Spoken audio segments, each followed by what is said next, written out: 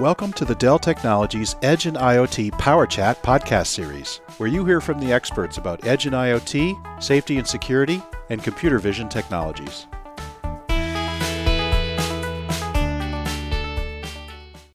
Hello everyone, Bruce Hall here, and welcome to another Dell Technologies Edge and IoT PowerChat. And today we're going to explore the world of federal mission potential at the edge. And our guests are Mr. Heath Muchmore, who's a chief architect within the Federal Office of the CTO for Dell Technologies, and Mr. Manny Yusuf, who's a cloud architect within the Federal Office of the CTO, also for Dell Technologies. How are you doing today, gentlemen? Very good. Yourself, sir? Very good. I'm doing well, and thanks so much for being on the podcast. Could we start with a little bit of your backgrounds, please? And Manny, why don't we start with you? Thank you. As was stated, I am the cloud architect for Dell Federal Systems out of the Office of the CTO. My responsibility really is to help evangelize and develop solutions around our cloud capabilities, whether that be strictly within our own portfolio, as well as our partner capabilities to where we can build out on public, private, and hybrid cloud solutions for our customer base to fit their needs. Prior to this role, I did spend a lot of time focusing in on Microsoft Dell solutions around private cloud capability, as well as tying in a lot of infrastructure as a service, platform as a service, as well as the software as a service requirements to support our customers. That sounds great. Thanks for that background, Manny. And Heath, could we have some of your background, please?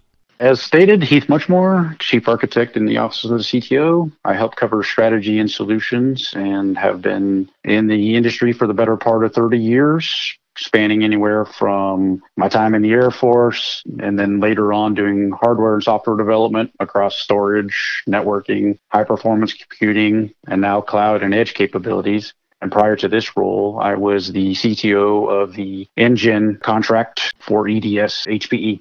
Our podcast is on federal mission potential. Can we start with a basic definition? And Manny, why don't we start with you? What do we mean by a federal mission? When we talk about federal mission, that ask can change dramatically based on the entity you're talking about. It could be a federal civilian agency that has very specific mission statements and can contrast dramatically to a federal agency, let's say that's maybe a branch of the DoD. But at a very high level, the mission is really to create and organize timely, needed government information and services, and to be able to make them accessible anytime, anywhere, via any channel of choice for them to be able to consume. That would be at a high level what a federal mission is. Heath, anything to add there?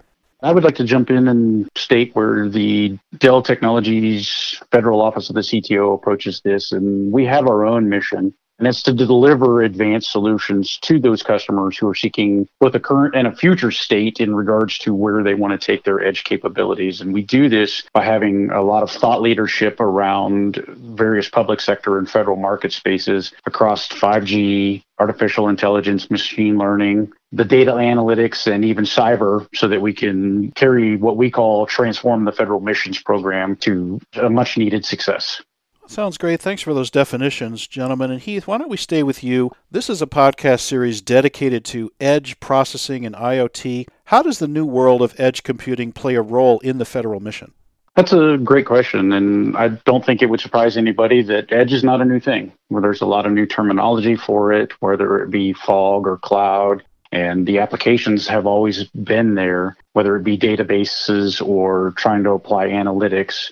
One of the things that has changed, though, is that we're trying to bring a new dimension of it in distributing the computing technology closer to the edge, where the people and the processes are generating the data. So militaristically, for example, if you have a battlefield control scenario, they're generating a lot of data. If you have another civilian agency, maybe the IRS or the Social Security Administration, they're supporting their constituents to be able to deliver the data required to get them to what they need as soon as possible. And we are trying to address that across all of the federal agencies.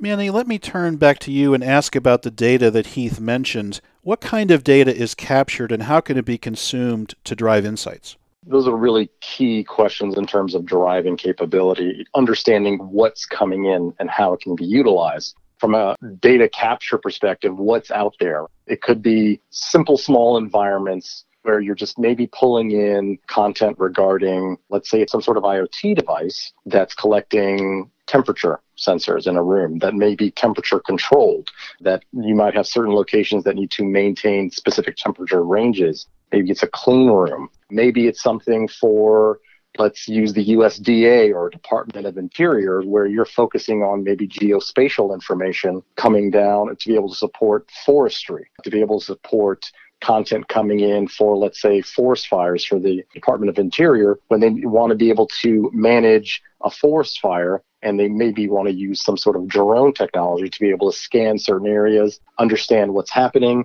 and how they can enclose the engulfing flames. I understand, Manny, you also have a use case relating to utilities and public grids. From a grid perspective, let's utilize grid technologies and regarding electric and water companies that may be legislated, where you're focusing on power grids, and they need to be able to understand fluctuation in water pressure in terms of what's coming in and out of the pipes, demands and outages, as well as surges in power. The type of data and the amount of data is almost infinite in terms of what's coming in, but how we can utilize that and be able to consume it specifically around what can I use this information for, and what actionable type of intelligence I can utilize after the fact, where I can drive some sort of new capability afterwards.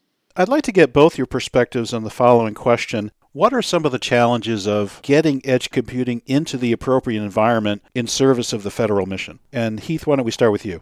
The problem that we've had in the edge computing for the federal environment, of course, is all around an old acronym called SWaP-C, size, weight, and power, as well as cooling.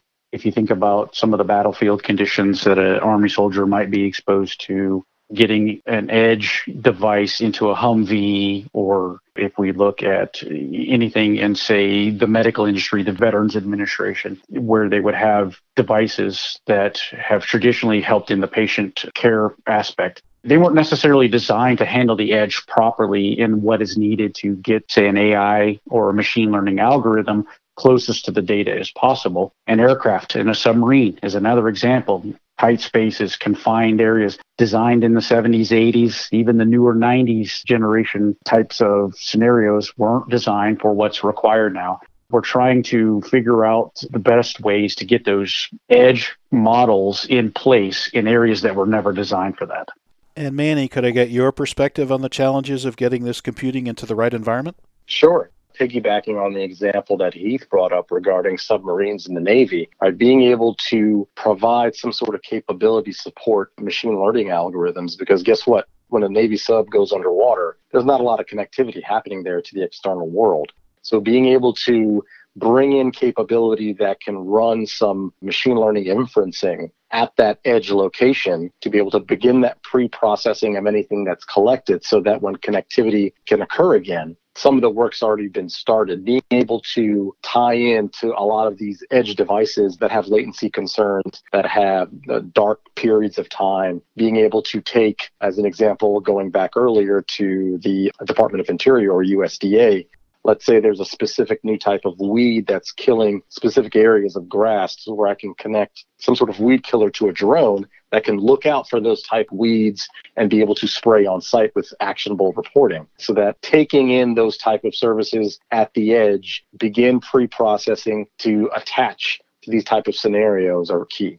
This concludes part 1 of our podcast. Check back for part 2, where Heath and Manny address overcoming the challenges of bringing edge computing to federal mission environments, the role that Dell Technologies plays in these solutions, a look into the future of computing at the federal mission edge, where to find more info, and final thoughts.